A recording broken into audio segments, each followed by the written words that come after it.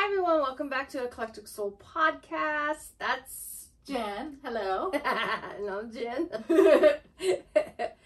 So, we just got done listening to A Court of Frost and Starlight. Yes, and I'm quite sad. Aw, why are you sad? Because there's not going to be no more really good, monologues of Reese and Freya. I know. I mean, it ended on a high note, but them two are they're a really good match. They are. So they are. I mean, that's the type of love you want in real life. It is. So yeah, and you don't really get to see it a lot. No, not even in fiction. No, any kind of fiction. No, whether it's TV, movie. Yeah. You don't really see that much. I want someone who can give me the cosmos, stars. Yeah. So, but and you listening? So, but there's no outline today. No. Usually I make an outline, but because this book isn't really an actual book or novel, I should say, it's a novella. It's a celebration of winter solstice, which Jen and I actually celebrate. Yes, we do. So. Yes. And I kind of wish it was out so that we could have done it around that time, because it would have been really great. It would have been nice to enjoy. But we listened to the graphic audio versions. Yes. And it wasn't ready. So no, we it couldn't was listen not. to it. It was not. But it did come out after St. Bridget's Day and after Goddess Bridget's Day, so that's okay. Yeah. Yay!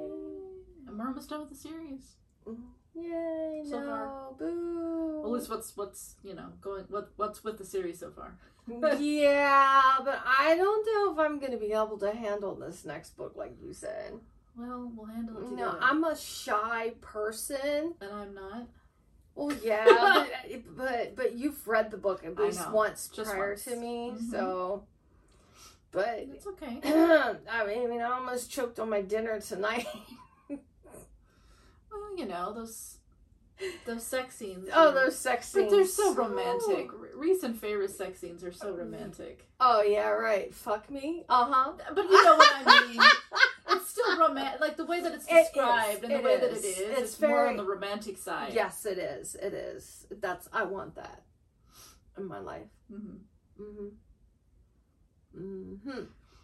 But, But anyway, so what did you think of the book? Since I'd already read it before. I thought it was interesting. It was good. I think it was more just, coming to the ending of the first year from the moment that Freya stepped into their world. And all the crap that she's been in since then, and good stuff that's happened to her, with Reese and having the inner circle that she's with, and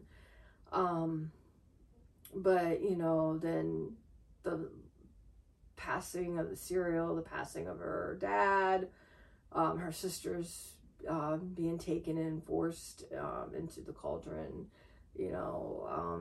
This book should have been a book of healing, in a sense. I think it's the beginning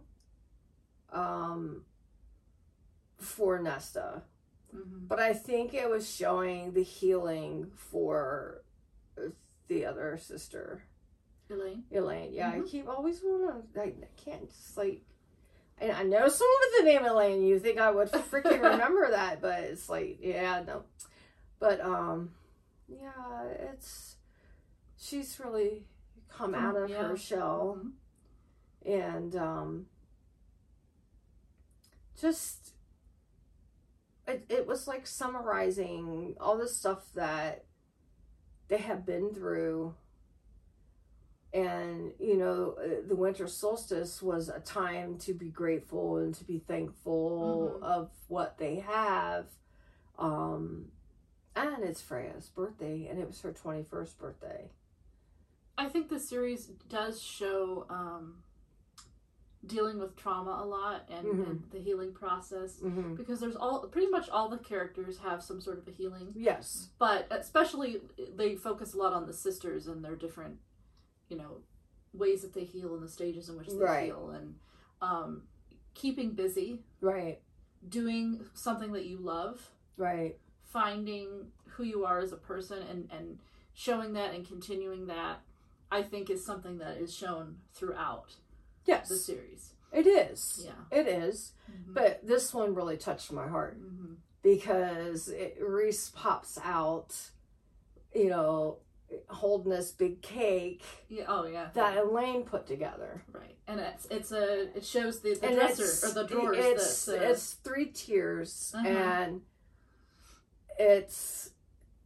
but the dresser, it was Nesta, I thought, and then Elaine, and then because it went from the oldest to the youngest. I think Feyre was on the bottom because she was the foundation or something, right? Yeah, but the cake, that's what I liked about it. Yeah. The cake, it was the reverse of the dresser. Right. And when Elaine said, you are the bottom because you are the foundation, because I think she even referenced the fact that it's the opposite of what the dresser was, because you are the foundation. If it wasn't for you, I wanted to cry, because to me, that is more of a thank you than anything, because they all went through some shit. I'm an emotional person. I'm very emotional. I have no problem sharing my emotions, whether I'm angry or I'm going to cry.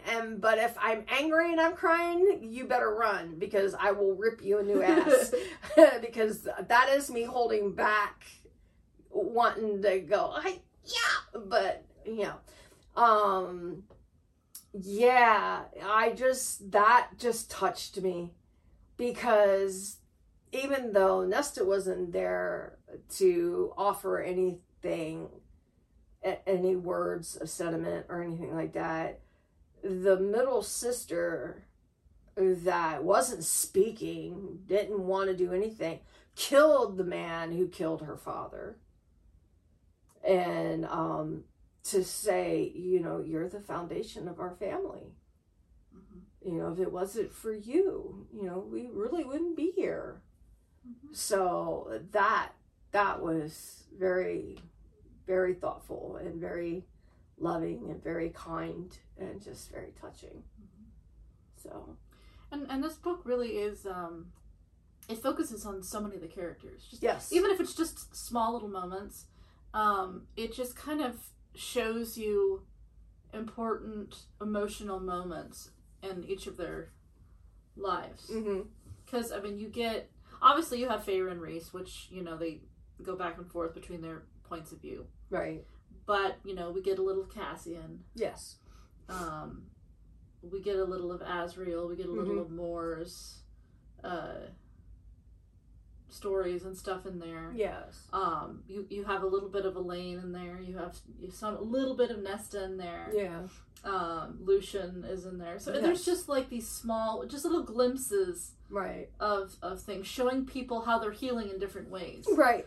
Some of them aren't really healing. right. Even Tamlin, you get. Yeah. Even though, he's not our favorite person. Because we know who the fuck twat is. His name is Tamlin. And he could cry all his tears he wants to, because it's his party. Party of one. Yep. But, yeah, pretty much everybody is in a state of some sort of healing. And obviously, they're all at different spectrums.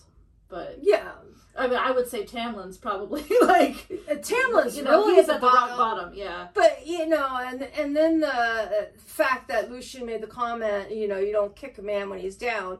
Well, you don't kick a man or a woman when he's down. You were there. You saw what he put Freya through. How can you not justify how Reese could feel or Freya could feel after everything he's done to her? You were there. You witnessed it. Yeah, maybe she shouldn't have gone as far as she did, but she was hurt. She was mistreated. She was placed on display. She was trapped in a home. She was used to become the curse breaker. There was no real love there in the beginning. He made her fall in love with him. Yes. And that's what a narcissist does. Yes. And psychologically speaking, that's what a narcissist does. And I'm sorry, but if you don't want to be kicked when you're down, then don't be a douche. Don't be a fuck twat. Don't be an asshole. Treat people more kindly than when you don't. You get more back from them. You get honest respect. Not respect from being scared into being respected. But you get honest respect. And with that honesty and that respect also comes loyalty. When you scare someone into respecting you, you cower them into respecting you, there's no loyalty there. There's loathness there. There is people who don't like you. They only doing because if they don't do it, they're going to get beat. If they don't do it, their pay is going to get docked. If they don't do it, something's going to happen to them. And that's basically, after Freya opened up her mouth and said, okay, what about your friend, and then the warriors or whatever, the troops that protected that area realized that that's what he was doing, and they walked away. What do you expect? I mean, obviously what we're talking about is a very controversial topic when it comes to Tamlin. Yes, it is. I'm just throwing that out there because I don't want anyone to think that we don't understand that there are other opinions and views out there. Yes, there is. But between the two of us, we have a shared opinion that the whole first book is he's a narcissist, like you said. Yes. And whether he loves Feyre or not, we don't really necessarily believe that. I mean, I think he thinks he does. But again, I think it was all love bombing in the beginning. He had a goal that he was trying to fulfill, and everything that he was, I mean, he was love bombing her basically, not because he was in love with her, but because he needed to get to a specific end, and the end was to have the curse broken, and that's what it was. Now, I'm not saying that he didn't develop any kind of feelings, like that he didn't care at all about her. Obviously, I think he did to some degree. I mean, he did take care of her family. I mean, he did do things. Yes. But again, I mean, a lot of that too is, he had an end game that he had to do. So you could argue that point, but I'm forgetting what I'm just like losing my train of thought. I know. But I know. But it's just it's hard for us to, completely defend him because we've taken psychology. And I've been through this. I can't speak for Jen. That's up for Jen to speak for herself. But I personally have been in this situation. I have been in a relationship, married to a man who gaslighted me, who was a narcissist, who mistreated me, made me feel, took a very strong, independent person. I made more money than he did a month. I made $4,000 to $5,000 a month. I was very good at my job. This man belittled me, stripped me of who I was by certain gaslighted words, certain keywords, red flags I chose to ignore because I wanted to help him. I thought I was in love with him. I was in love with the fact of helping him. I now know that I could have helped him without marrying him, and I will never make that mistake again. That's why I say this is who Tamlin is, because I see it. And yes, the first book was written very beautifully. Yes, it was a fairy tale, and that's exactly what it was. It was a fairy tale. It was meant to be loving. It was meant to be beautiful. It was meant to give you the feel-goods. But I also was seeing red flags. Mm-hmm. And it's just that, you know, in the beginning I was like, "Aw," and then as time was going by, and I'm going, "What?" But that's what fairy tales are. Yeah. Fairy tales are full of red flags. They're meant to be. They were originally morality stories to teach people things. Right. And they don't fit in today's society. You know, the things that happen in fairy tales you would never do in real life anyway. No, you wouldn't. So you should be seeing red flags. Now, obviously, we ignore them because it's a fairy tale, and we go, it's a fairy tale, sweet, cute, whatever. Yeah. But, you know, if it's actually happening in reality, people are not going to be okay with something like that. No, it's not. No, they wouldn't, you know. Right. And even if you defend Tamlin and you're like, okay, whatever happened with Feyre, you know, he had his own issues, whatever. Throw that all aside. The fact that he betrayed Rhys and the whole family situation, to me alone, is just enough. Like, you don't even have to throw Feyre into the mix. Yeah, exactly. Because I think that's worse. Yeah, it is. If you're supposed to be, I mean, you shouldn't do that to anybody. But the fact that they were friends, and you take the information that your friend has said to you, oh, by the way, my mom and sister are going to meet me at this place. Mm-hmm. And this is the route they're going to take to come see me. I can't wait. And then you go home and you tell your father and you tell your older brothers, and then they go off and you go with them and they kill his mother and his sister. Mm-hmm. They decapitate them, take their heads, send them in boxes to their court, and then cut their wings off. Yeah. I'm sorry, you did what to your best friends or your close friends, family members, and you don't have a problem with him? That right there would say, bitch, you're not my friend no more. I don't care if you live or die. Absolutely. You know, it's like, no. So, I mean, that alone to me, that's enough. Like, I don't care about the debate with Feyre. You could debate that all you want. Yeah. That's just supporting evidence to it, you know. I mean, yeah, you could say, oh, you know, it's his family. But first of all, we know that Tamlin did not get along with his family. No. He did so not why like his did family. he do this? And you would think that if he was being pressured into it, you would think that he would have asked assistance from someone. He would have told Rhys or somebody that this was going on. Yeah. You know, I mean, there's just a variety of different ways that this could have been dealt with. So that's just an excuse. Like, he could have got a message to Rhys to say, hey, look, I have no choice, but you need to get your mom and sister, have them go another way. Or do something. But no, he didn't do that. And if it wasn't for the fact that they were friends and that his father was facing him, was it Tamlin's dad that was facing Rhys in the house, or was it Rhys's dad and him? It was Rhys's, and Rhys stopped. They could have killed Tamlin, but Rhys stopped it. Mm-hmm.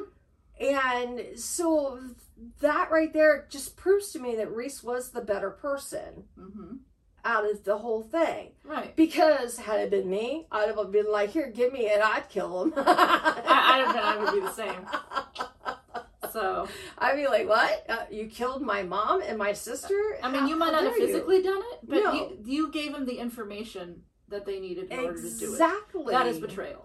It is betrayal. And that's what he does. There are two things in life you can never get back, or it's extremely difficult to get back. Time. Time can never be replaced, so you use your time wisely. And the second thing is trust. Mm-hmm. If you break trust, it is a very, very, very long process to even get an ounce of that back. With most people. Right. So whether it's a book or real life, I'm sorry. But and there's certain things that you'll never get the trust back. And I'm sorry, but murdering people there's no trust. There is no way. There's no way that you're going to come back from that. If it happened in real life, I would have you arrested and thrown in jail. And I would sit there and make sure you went to jail. Or I'd kill you myself if it was my kid. So, you know, I'm just saying. And, but if I was writing a book, I would make sure that, and I do write, that I would make sure that person had the most horrible death ever. Because to me, it's just, unfathomable to have someone that claims to be a friend do something so horrible that it takes loved ones away. Mm-hmm. It's like, not only did you stabbed me in the back, but you put a dagger through my heart, right, in a sense. So you've done this to me, and you can't come back from that. So, but I do like this book. Getting back to the book. Yeah, I know. We were just talking about healing, Yeah. Because, Tamlin... Tamlin needs to heal. He does. He needs to heal, but I don't want... I mean, I know some people want to see a redemption arc for him where he, comes back and proves that he's a good person, and I just don't think that's realistic. I think it's okay to show that he tries, but I don't think he should ever fully recover. Because, again, there's certain things that you just can't recover from, And he asks, do you think she'll ever forgive me? Will you ever forgive me? I don't think Rhys should ever forgive me. And, Rhys couldn't answer that. He can't answer it for Farah. Yeah. But he didn't have the heart to tell him that he wouldn't. And just another thing to show that Rhys is the better person is that with magic, Rhys gets this elk on the table or whatever it's on, skinned, completely, butchered, as in not butchered, but like like a meat butcher, and then stacks it up on the counter next to the stove, and then lights a fire, puts a frying pan on, tells Tamlin not once but twice he needs to eat, and then throws a steak on there and says, you need to eat. Eat, Tamlin, But he didn't have to do that. No. He didn't have to do that at all. But he chose to do that because that just proves that he has compassion. Mm-hmm. There is compassion inside of Rhys. He may never forgive Tamlin for what he did. He may have had to show like he's a badass the 50 years that everybody was locked under the mountain. Mm-hmm. But he was still trying to do what he could do to get people freed and to live. Mm-hmm. And this was a good year for him, with Freya and his family. I mean, they went through some stuff, but I mean, as far as Feyre and Rhys's journey, this book is like, they're kind of at the, I don't want to say anyone's fully healed, but out of all the characters, they're the characters that have healed the most. Yes. And it is kind of like a transition for them. Like, it's like they're ending and they're now beginning a new life. And Erin's getting used to being a high fae. Mm-hmm. More, we found out that she actually bought property 300 years ago, mm-hmm. and that's her little getaway, and no one knows about it but her. Right. And that's where she goes to get away from everybody and everything. And she still has a lot of, we know that there's going to have to be some stuff in the future, right? Yeah. Because she's still got Asriel, and she hasn't dealt with that issue. Right. So there's obviously still a lot for her. And her family. And that other fucktwat that, Eris, yeah. Yes. So there's, she's still got a long journey ahead. Yes. And now she's going to be traveling, on the continent and being kind of like an ambassador. Yeah. That's what she's going to be doing. And, cause Rhys offered her that job and I think that was his way of getting her away from mm-hmm. them so she could start the healing process. Right. Cassian, Cassian has, some healing to do thanks to Nesta and what he went through with the war. Nesta has a lot of healing to do thanks to everything she went through, going through the Cauldron, happened to be abducted from her own home, losing her dad, almost losing Cassian, mm-hmm. Just, being going from a human to a fae, not even really knowing how to function with that. And she was getting into it, and then this war broke out, and then that just beat her down even more, I think. Yeah, because she was struggling in the beginning, but then you could really see her take charge because she had a purpose. She felt like she was doing something. And again, we talked about this. Right. Healing. Yeah. In order to heal from trauma, you need to feel like you have a purpose. You need to be doing. You need to doing something that you feel passionately about. Right. And she felt very passionately about the humans and saving the humans. Right. And getting revenge and all of that. And right. so she really, during the war, she really was starting to heal in a sense. Right.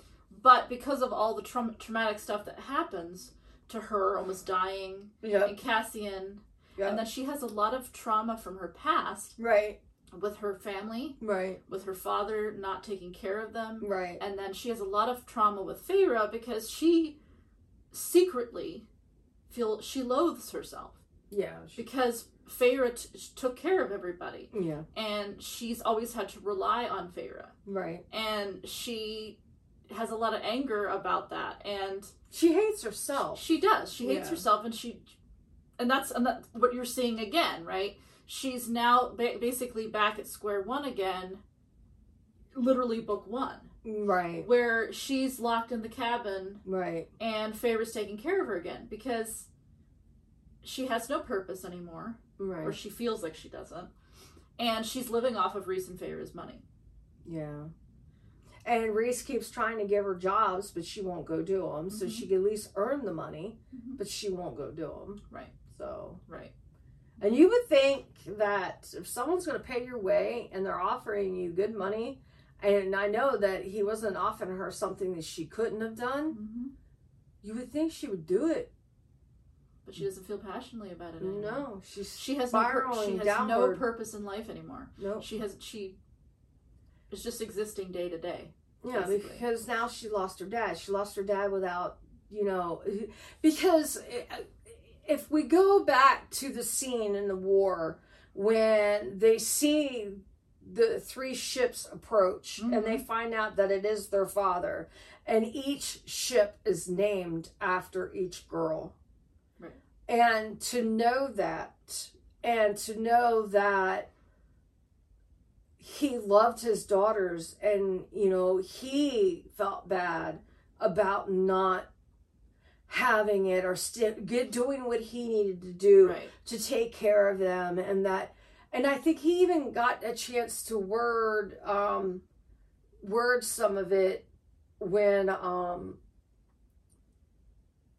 before he passed, but it wasn't Nesta really didn't get to apologize for her behavior, and all 3 girls I don't think were together when it took place, because Nesta was on the field, Freya was going towards the cauldron, and they were all there. Well, I don't.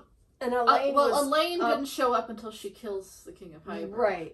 But they Feyre, were separated on the field, though. Yeah, but Feyre was watching all of it unfold, remember? Because so she might have heard it, I think. Yes. But I don't think Elaine wasn't there until, the very end. But what I'm saying it was Nesta and her dad. Right. And that guy there. The King of Hybern. Yeah. Well,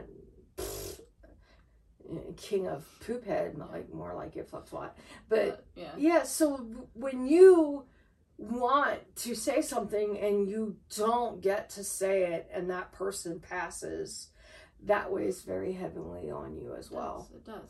And it's hard to. And I think her father was, in a way, an excuse all those years too. Like, she placed all the blame on him. Mm-hmm. And with him not being around anymore. I mean, obviously, what you said is absolutely 100% true. But there's also a layer of, he was supposed to be the provider. He didn't take care of us. He didn't do that. And he redeems himself, in a way. And now that's gone. And now she has no one to blame but herself.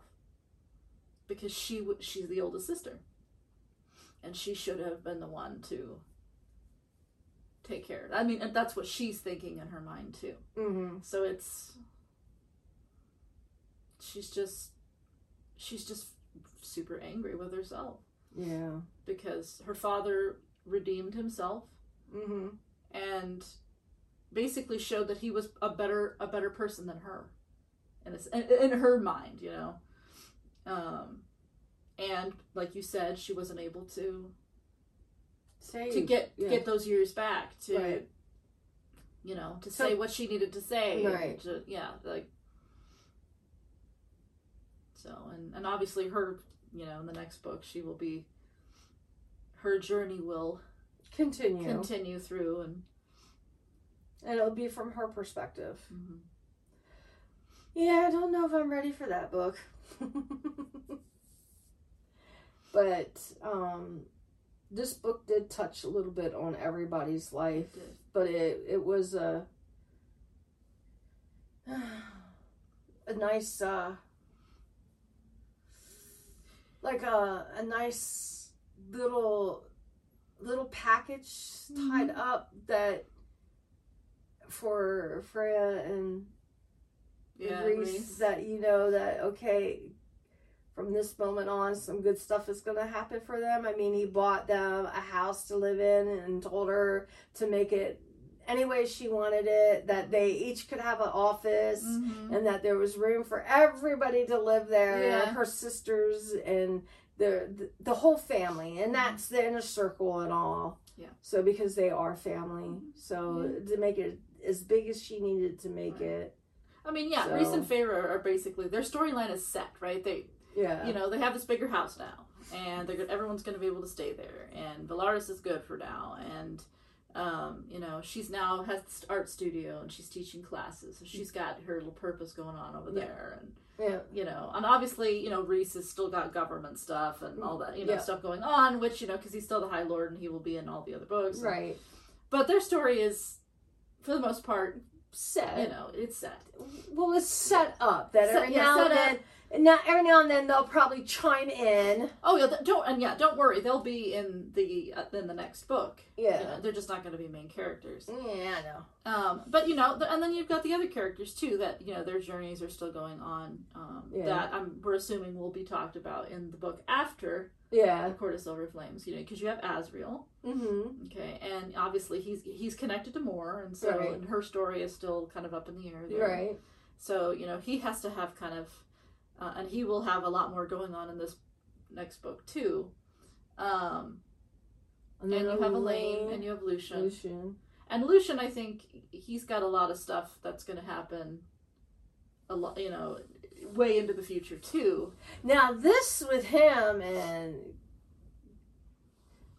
he's living with Vasa and Jurian, the human queen that helped them, and the one that turns into the Firebird, and then Jurian, who was on the who was the eye, but he's in book one.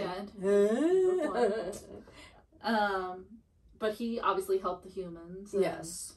And Lucian's been living with him because he doesn't really have any place to go. They're the band of misfits, I guess. Yeah, the band of exiles. Yeah. Because they're all kind of lost. Yeah. So I'm sure there'll be something. I mean, Lucian's storyline. I mean, we know that he is the heir to the Day Court, and he doesn't know that, and that's a pretty big thing, you know. Yeah. So that's got to play out somewhere. Yeah. And whether or not he ends up with Elaine, we don't know. Right. But who knows? Yeah. I wonder when her next book's going to come out. Well, this is the thing. Yes. So, I think by the end of this year, Crescent City 3 is coming out. Because that's what she's writing right now. Oh. Uh-huh. And then she'll be writing the next book to this. Oh. So, but as you know, because we've talked about it, and this is a spoiler for anyone, so don't listen if you haven't read Crescent City. But Crescent City is connected to A Court of Thorns and Roses, so the third Crescent City book that's coming out at the end is going to have the ACOTAR or the Court of Thorns and Roses characters in it. Mm-hmm. So it's essentially you are going to get future information after the last book in that series. Mm-hmm. We don't know what exactly. We talked about it because the main character from that series is now in the Night Court. So it'll be interesting to see what happens with that. Mm-hmm. But yes, interesting. So, but yeah, we have to wait another year for the next book, and we don't know whose it's going to be. But it's either going to be Asriel's, Elaine, Lucian's, or Moore's. That's my guess, because those are the the other main characters, and all of their storylines are all kind of up. Well, there's Cassian too. No, Cassian and Nesta are a team. Oh. You look like you were going to take a pill when you did that. Team. I mean, my guess is it's probably going to be... I would say it's probably going to be Asriel's. That's just my guess, though. Only because he's so connected to all the characters that it would be so easy. Like, if you picked him as the main character, he's connected to Moore, and he's connected to Elaine, right? Mm-hmm. And Moore is connected to Eris. Mm-hmm. And Elaine is connected to Lucian. And it's a really good way to have all those storylines either pick up or reveal something in them. Mm-hmm. And then give more information in the book after that. Because, you know what I'm saying? Like, yeah. And it really has to do with, I think, who Asriel ends up with, which is the big question, too. Yeah.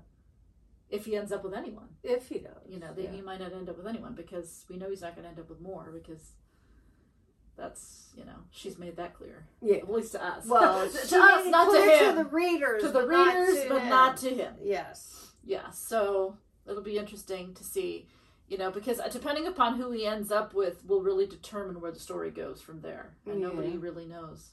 No, it's all speculation. Knows the trouble he's seen. Oh, sorry. I mean, I have heard so many. I mean, there's fan theories where he'll end up with Elaine. Then there's theories where he's going to end up with a character named Gwyn from the next book.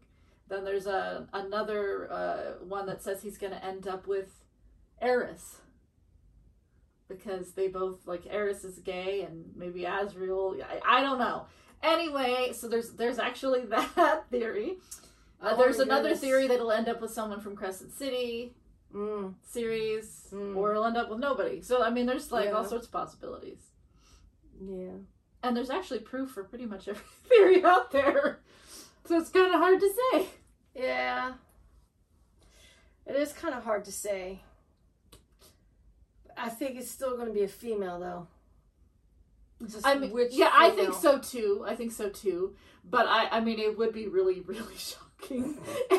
Just like out of the blue, you're like, "Whoa, is that what's going on the whole time?" Like. Not the way he pines over Moore, though. Yeah, I know. Well, I guess it could be bi. Yeah, it could. It's just what people. It's people say it because they always fight. You know what I mean? Every time they're together, they're just constantly like they hate each other. It's like sexual tension. No, I don't know. And because it's so left field, right? Like it's just random. Yeah. So, but yeah. But I don't think he's going to end up with Elaine. But I could be wrong. Could be. You just don't know. It's hard to tell. Right at this moment, Yeah. But I like the fact that he's polite to Elaine. Mm-hmm. And he cares enough about the inner circle that he's there, and he still will be there for more in a heartbeat, and his brothers and his high lady and her sisters. So, well, maybe not Nesta, because right now everybody kind of hates Nesta. Yeah, right now. But I mean, people do struggle, it depends on what it is that a person does. I mean, if someone realizes what they're doing is wrong and they sincerely apologize and they correct themselves and then they really are adamant about correcting and moving forward, that's one thing. But when they make the same fucking mistake or just being the control freak over and over and over again, and that it makes it really difficult to keep a relationship, whether it's a working relationship or a friendship or, you know, a parent-child relationship or a marriage. Right. When, you know, where one person is diligently trying everything to save it and the other person just sits there and goes, oh, it's all in your head. I didn't do no such thing. Well, then you should have listened to me. You know, it doesn't work that way. No. It doesn't matter what relationship you're in. Yeah. You know, if somebody has an issue and they want it addressed and they need help, you should never shut that person down. You should always listen and you know, acknowledge that you're listening to them. You don't have to necessarily understand, right, or even agree, right, but you have to acknowledge that they have an issue and that they need help. Yeah, and they're asking, right? They're asking to, you know, I have a problem. I need someone to talk to. You know, I'm sorry I did this. Can you please listen to me? And I'm trying to understand this. But it's live in the moment. Yes. Live in your moment. Live in the moment. Yeah, so I know what's going to come up next time. What's good? What? The image that she gives Reese when the metal block goes down. Oh, yeah, but yeah.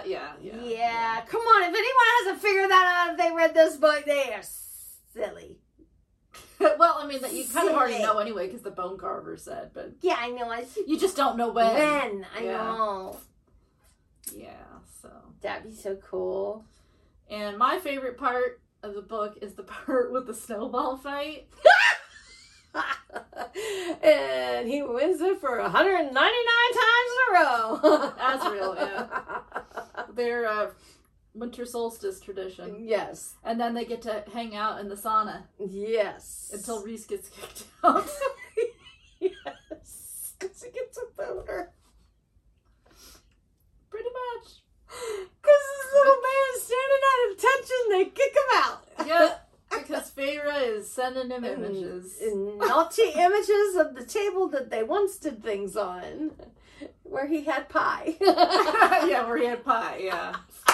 Where she fed him soup and pie. And pie. But now you should understand my candle up there. Uh-huh. My Illyrian snowball fighting candle.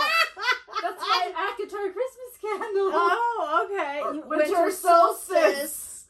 Yeah. Illyrian snowball fight. That's hilarious. Yes, now that makes sense.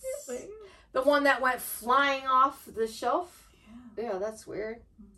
I guess because we're not having a snowball fight. But I guess not. You know, we need some snow. I guess we'll have to go to Duluth, Minnesota. Do they have a cabin there? I don't know. Yeah. Anyway, we're derailing. Okay. Oh my God. What was your favorite part? What was my favorite part? Her starting to paint again.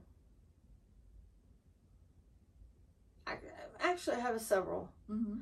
The message her sister told her about the cake, her being the foundation, was very heart-touching. And then her starting to paint again. But then the one that she painted, what she saw in the Ouroboros Boris, that she gave that to Reese. Yeah, that's...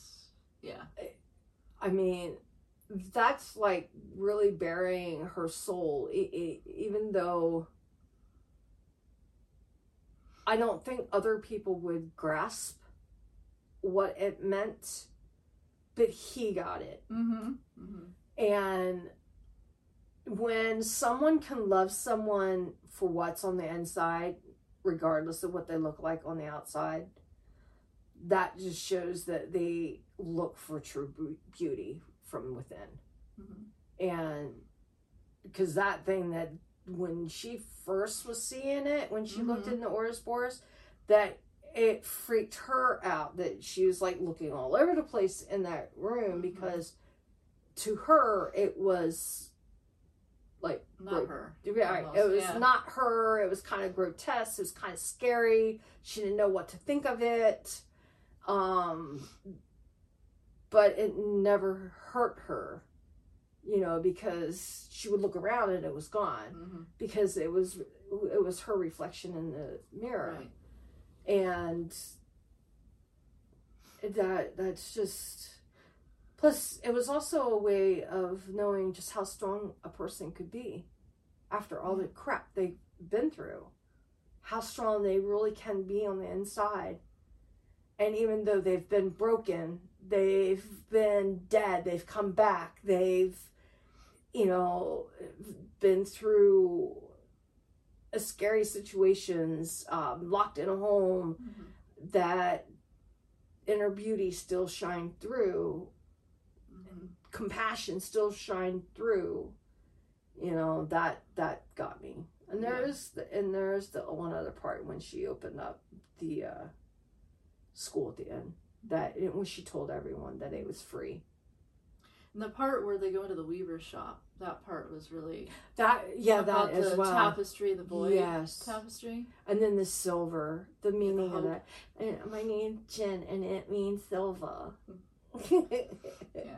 So. But yeah, that part was really about how the weaver. That is. Husband died, and she didn't have any way of. Yeah. That if she didn't get up and do that, and that once she mastered the void, then she had to master hope, which was the silver. Yeah, that's what kept her going. I thought that was also beautiful. Yeah. So, but you got to see strength, and to me, this book is like a tribute to women, because even though the men had things they suffered, and they talked about it, they spoke about it, or, you know, even Tamlin had it, but still, look at the women that suffered or still is suffering. You know, you have Farah and her sisters, they lost their dad, they lost their mom. The sisters lost Nesta, because Nesta stays in that. Farah feels like she's lost so many people because she is the high lady of the one court, but yet, you know, they take care of Valeris. Then you have the lady in the shop that lost her husband. She had to find the strength and the will to go on. You have Moore, whose story of what happened was spoken, and how she had to find the strength. And even though she stands before a part in this book, before her father and the guy that she was supposedly married, which I'm glad she didn't, you know, she didn't let them see that they got to her anymore. She had the strength to do that. You see Elaine becoming stronger. I mean, even Amryn. Yeah, and even Amryn. I mean, Amryn is no longer who she was anymore. No. She's now just a fae. Just a fae, and she's learning to become a fae and learning how to use the bathroom as a fae. Yeah.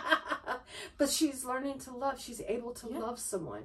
She's able to be loved and love someone on a deeper, more intimacy level than just, oh yeah, you're my family type thing, and hugs and stuff. But there's more there, because she really couldn't do that as the angel, you know. So there's that. But there's more women in this book showing strength, going through the emotions of strength, in a way honoring one another, in a sense that it's very empowerment. It's very powerful. Yeah. and we'll probably see more. Actually, I think the fifth book is the most empowering of all the books. I think the most badass, actually. I think this gears you. This helps close the door on some, where this gonna open up because you've read it and I haven't. But that one will probably open up, like yank the scars off of the wounds to get deeper, and then see where it really starts to heal for those who haven't gone through that function yet. But no, and then that one little girl that lost her parents, and she painted that one thing and said that she wants to keep it and hang it in her own office. And even the artists, the women artists. Yes, the women artists that lost their studios. Yes. And they're now, they've moved on and they're living with their families, like outside of Alaris, by the coast and stuff. And I mean, that's also kind of a showing of strength and healing in that. Yes. Too. And the women that get together once a week to paint, or sculpt, or whatever it is that they do. So, there's a lot of different women in this book that are showing strength and growth of going through a healing process. Right. So I just think that is pretty damn cool. So, out of all the books, though, this is my favorite celebration, because to me that's what it is a celebration of strength and love and life. They're also different. They are also different, but I want to say that the book before this was actually probably my favorite out of the. I know you like chapter 55 and the other. Well, I mean, I love chapter 54. Chapter 54 is my favorite because that's the chapter that Reese tells her about everything that happened in book 1. Yes. Right. So. But yes, I like book 2, and I would say book 3, which is the one that you mentioned, is my next favorite book. Yeah. So to me it's 3 and then 2.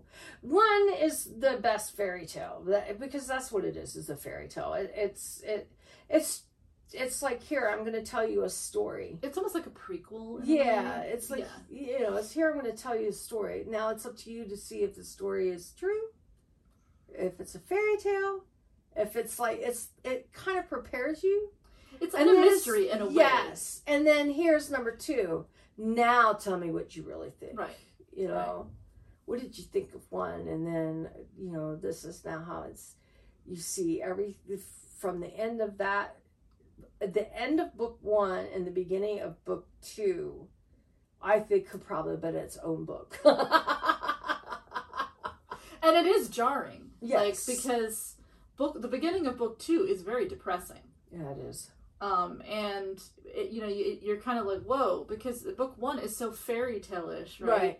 And at the end, it's like, oh, everyone lives happily ever after. Well, yeah. Or it gives you that implied feeling, even though there are little hints of, okay, Feyre's not doing well. Right. It's kind of like on the back burner. Right. And that her and Reese they kind of like mend things a little bit at the end. Yeah. But it still gives you that, like, they're going to go off into the sunset and live happily ever after. And then you start book 2 and it's like reality. Right. And you're so not used to that because you spent the entire first book living in a fairy tale. Right. You didn't have that as much. I warned you so much about it. Yes, you did. And the only reason I did that is because, dealing with people online and seeing so many people that, and even me, when I first read it, I didn't know what I was getting into when I read it. And it's just, it takes you a while because it's so like, what the hell is happening? Right. You know what I mean? Like, I'm trying to remember. Because, like, when they come back to Spring Court, is either end of book 1 or the beginning of book 2. They are, like, heading off at the end. Yeah. Towards the Spring Court. And that's, like, and they're heading off into the... It's like, yes, like I said, like, right. It's like, and so, it's like, oh, they're so grateful to be home. And then you learn of Calumet and... No, that was the first one. It's like, whoa. But you that's when you start seeing the depression. Right. But that's where... Because she's starting to be, he doesn't want her to go outside. He doesn't want her to go anywhere. He doesn't really tell her why. Instead of being honest with her, well, I don't want you to leave the house because somebody might want to try to take you for themselves because you now have every High Lord's power. And they may want to breed with you and stuff. He probably knew that and never wanted to say anything. It took Reese coming and saying something to them about her, thinking that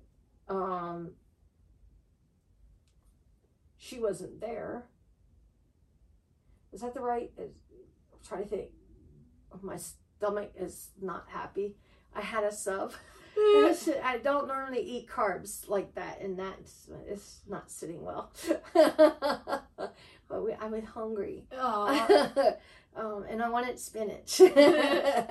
But it's just like he begged Reese not to tell anyone that I guess she was there. Was that book? That's book 1. That's the part I was talking about the other day. So 2, when he came back and said, they're looking, there's been rumors of people looking for her. You should send her off.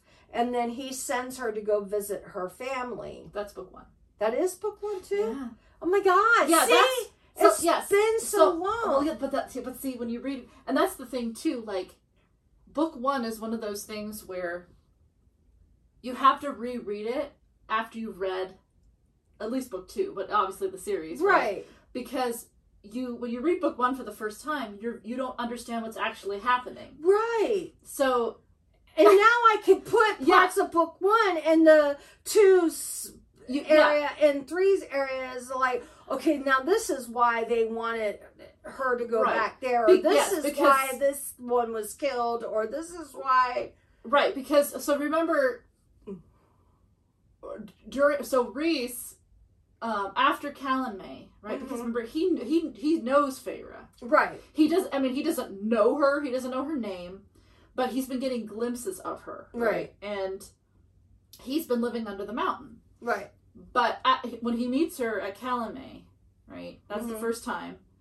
But then later, he goes to the manor or the estate. And that's the scene I was telling you about the other day. Right. Where Lucian and Tamlin and her are having food. They're having a meal. And they cloak her. And all of a sudden Reese just shows up unexpectedly and they're like, oh crap. And they kind of like hide her off.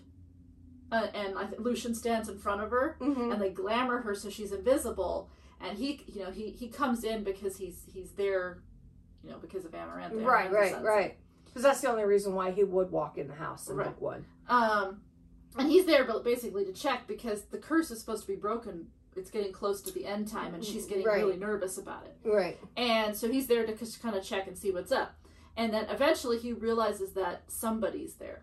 He doesn't know who because he sees the place setting, her empty, that she's not sitting there. Right. And then he realizes that she's being glamored and then, he removes the glamour and all that. And then when he notices that it's her, that's when he starts to scare Tamlin. Right. Because he wants Tamlin to get her out of there immediately. Right. So that's why he's like, it starts getting really threatening and like... Right.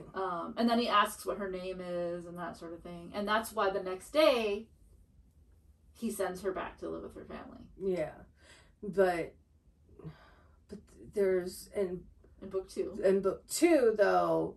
They're worried about other High Lords sending people out to get her because if they find out... I guess she used her power. Oh, it's when she shielded herself against... Is that book 2? It's book 2, but she never... When she's living with Tamlin, she never really uses her power. She doesn't know how to use it. No. And Tamlin refuses to let her do anything with it because he doesn't... He says that he doesn't want her to use it because he doesn't want anyone to find out about it. But Reese's, he's the opposite opinion, right? Where he's like, so they're going to find out about it. Right. You can't just live forever, hundreds and hundreds of years and hide it. Someone's going to find out. But I thought she actually shielded herself in that cocoon. Yes, she did. And that's when he realized she couldn't leave the house no more. I thought that was No. He was like that from the beginning. Like, well, I know, but she really couldn't leave, like, go anywhere, even go outside. He he would get scared, and then he would get worse, or he would. Yes. But he was always like that. But and then of course, he just wasn't telling her stuff to begin with. Yeah, well, he's a fuck twat. But the thing is that, some people are like, oh, well, I don't see any evidence that he's like that in the first book. And the truth of the matter is that he is. He is. It's just you're not. It's just you're not looking. You're not looking at the first book with the right eyes.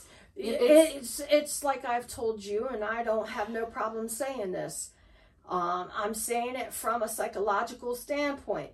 You either do not pick up on it because you do not know the red flags, or you do not pick up on it because you are living with someone who is treating you that way and you do not know the red flags. Right. So. Right. Because, he was always aggressive. Yes. Yes, they never got into a fight like he does in the second one. Right. But again, you have to remember that he's trying to break this curse. Right. So he shows that he's got temper and anger problems. He destroys rooms. He's aggressive. Yes. He doesn't he never says really anything about himself. Feyre never really gets to see the court at all. No. He tells her what to wear, how to look. The only nice thing he really done to her done for her, was to buy enough art supplies and stuff and let her have a room to actually have a small studio in the house. That was the only nice thing you do. But as a narcissist, you do nice things when you feel like you're losing control over someone. Or to get control. Or to even get a stronger hold on someone. Because love bombing is basically where you want the person to rely on you. Yes. They don't realize that they're doing it. It's not like it's intentional. But they want the person to just feel like they're the only person in the world, essentially, right? That will do anything for you. Right. So they try to give you everything that you need. Right. And that's what he does. He gives her the paint supplies, he gives her access to the library, he takes her to the Starlight Pool, he takes her to see the Will-o'-the-Wisps, and, there's these things that, he's not an evil person. He does these nice things, but again, he's doing it's hard to say that he's doing it out of the kindness of his heart because he has a curse. Right. And she doesn't know about the curse, and she can't know about the curse because that's part of the curse. Right. So it's just... And he has a very short time to get her to fall in love with him. Is coming upon 50 years. They have to have it broken by the 50th, the day of the 50th year, or they're stuck like that for the rest of their lives. Right. But anyway, we're going to say lovey. But yeah, so that was the cute little book here. Yes, it's going to be probably a couple of months before we get to the next one because they don't have it out yet. Yeah. And it is the largest book. Yeah. So it probably won't be till the end of April, maybe. So we're going to try to find some other book to fill in here somewhere, hopefully. So we'll let you know. But if not, we'll still have plenty of podcasts. So until next time, you guys, please take care. Thank you for watching. Like, share, leave a comment. Follow us on YouTube, Instagram, Facebook. You can find us anywhere at Our Soul. Or no. It's been a long day. Anyway, you can find us anywhere on Instagram, YouTube, Facebook at Eclectic Soul Podcast. So until next time, take care. Blessed be. Bye.